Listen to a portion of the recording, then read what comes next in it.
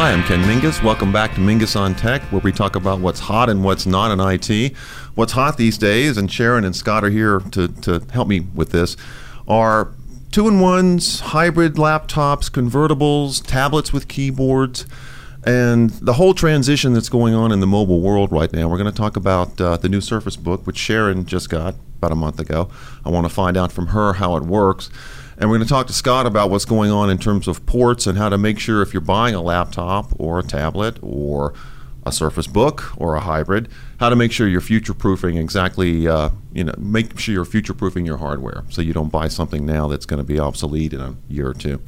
So Sharon, I got to admit, I'm a little confused about hybrids because I've got my tablet, I've got a MacBook Pro. They both do different things, and I both use them in different ways. But you went with the Surface Book, which is sort of designed to be the best of both worlds.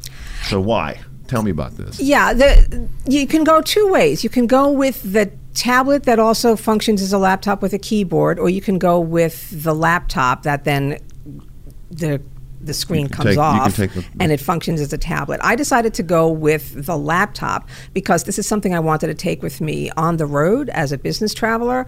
I wanted to be able to work on it for 4 hours or 6 hours. A tablet is great if you want to compose an email or maybe write a quick story, but if you want to sit on the thing for 6 or 8 hours, it's not going to do all the things you need it to do, and particularly if you code, I like to run R, I like to do data visualization. That's not something you can really easily do on iOS or Android. So would this basically be considered a laptop? This is a laptop. Okay.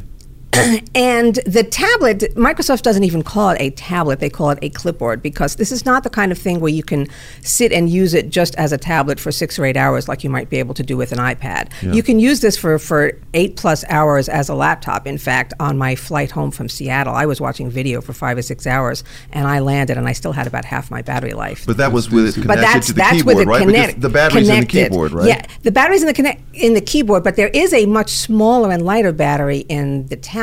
Okay. So you can use it for an hour and a half or 2 hours. The great thing about this is I can use it as a work machine all day, and then if I want to sit and kick back on the couch or on the bed and just read the newspaper, I can do that for half an hour. The tablet is extraordinarily light because it's got a much lighter, smaller battery in it as the tablet. Right, we've compared it to the iPad Pro, and just, having the two hands at the same time, you can tell there's a huge difference in the iPad Pro. It's heavier because it's got that battery. Right, and that's one of the reasons why I didn't get the Surface Pro, because the tablet as a tablet which we have here, is much heavier. This is your husband's Surface yes, Pro. That's and he likes Pro. it. He does, because he wanted a tablet with a keyboard. Which is basically what this is. Yeah, okay. So it depends on your use case. Do you want something that's a serious machine you're going to sit on for half a day and do serious work, or do you want something to consume something on the web, look at email?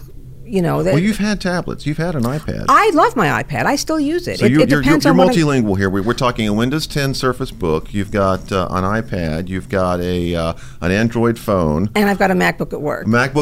And a Windows 10 machine at home. At home, right? Yes. The nice thing about Windows is if you're interested in running Excel, Excel for Mac is improved, but it's still not up there with Excel for Windows. And now I'm starting to get interested in Power BI, which only runs Microsoft's Power BI data visualization software. That only runs on Windows. I wanted something that would run that. Now, all right, so since we're going to consider this a laptop, in terms of the hardware, this has got a Core i5 chip? This has the i7. You can i7, get it with an i5, or you can get it with an i7. Okay. And it's got, this is something we're going to get into, a couple of USB ports? It's got two SD USB card reader, a full Yep. SD card reader. It's got a separate graphics card. Okay. It's got 8 gig of RAM. This is a machine that you can do real work on. And in terms of pricing, these things start around, I think, $1,400. Yeah, it starts at $1,499 with the i5. If you want the i7, it's a few $100s more. This particular configuration is about $2,100. It's got the i7. It's got the separate graphics card, and it's got 256 gig. So it's near top of the line, but not the top of the line. Yeah, top of the line. You can actually get this thing as 1 terabyte of storage. Okay. A terabyte, really? Yeah. Okay. Interesting. So in terms of the Surface Book, after 6 weeks or so, you're sold? I'm sold. It is a beautiful piece of hardware. The one thing I did learn is don't tell the thing that you want it to not be in tablet mode when you detach it, because then it doesn't work well as a tablet. It's looking for a keyboard, and you're trying to type in on the screen. But once I mean, the original setup is Windows, and that was not the world's greatest experience. I had to wait for all the downloads to download, and then they didn't download in the right order. It had to redo. So that was a couple of hours compared to an iPad where you turn it on and in 3 minutes you're ready to go. Yeah. But once that was done, it's a beautiful piece of hardware. Okay. And then you've got the button here. You just push this little button, and then you can lift off the top. And it is just flip that around so that it's just extraordinarily light. It's 13 inches. 13 and a half inches. Yeah. So it's like a 13-inch laptop with a detachable screen. Yeah. And it works. Good. Okay, good. Well, I want to get back to the whole port issue, because this is the sort of thing that Scott feels very strongly about when it comes to laptops and where we're going right now. We're in a bit of a transition phase from the old days of USB 3.0. Well, 2.0. Tell me what's going on. Well, we're at the point now where we're in the USB-C phase, which is a brand new piece of hardware that's designed to both deliver power to the device and also make it easier for device makers to design smaller. And like the Apple Lightning, MacBook, right?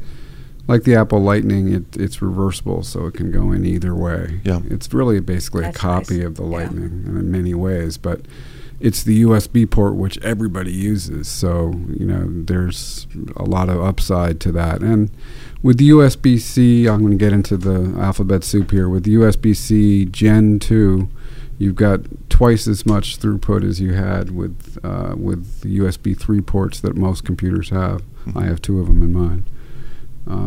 And I also have the USB-C port, which is also in mine a Thunderbolt port, which is 40 gigabits per second, potentially.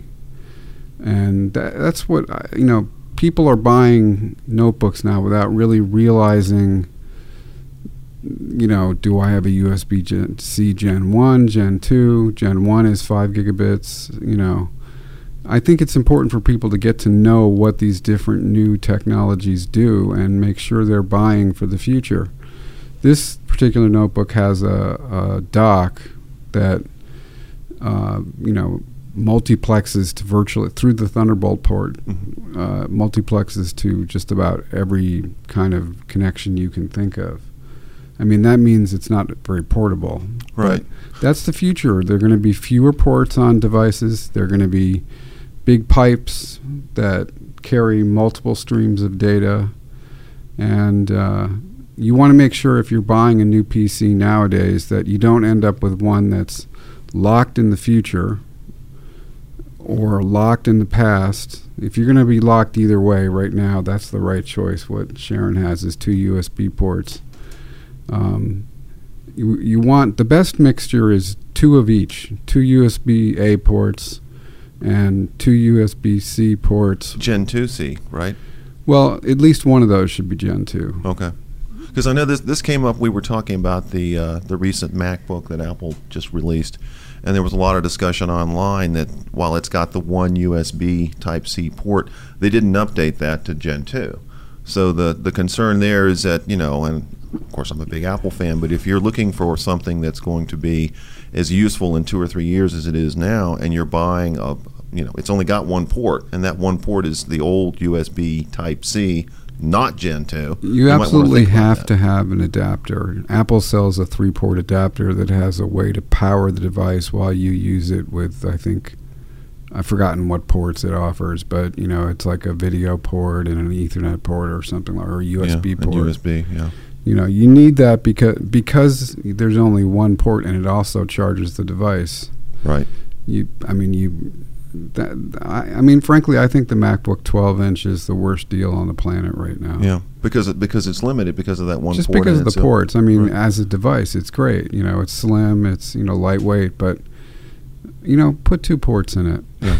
Well, you had brought this port replicator that you've got on the desk here, and you had said that in some ways that might be something that would be useful for someone with a MacBook. But if your whole point of buying an Apple MacBook is to go portable, light, and travel easy, you don't really want to be carrying this brick around just so you can make sure you can connect up, your hard drive or an external monitor. Absolutely. Or something like that. This device is from OWC, and it costs about $165. It's got some flaws. It doesn't have a display port, and the HDMI port is 1.4 spec, which means that, long and short, it doesn't do the vertical refresh rate that the professionals want. It does 30 hertz instead of 60.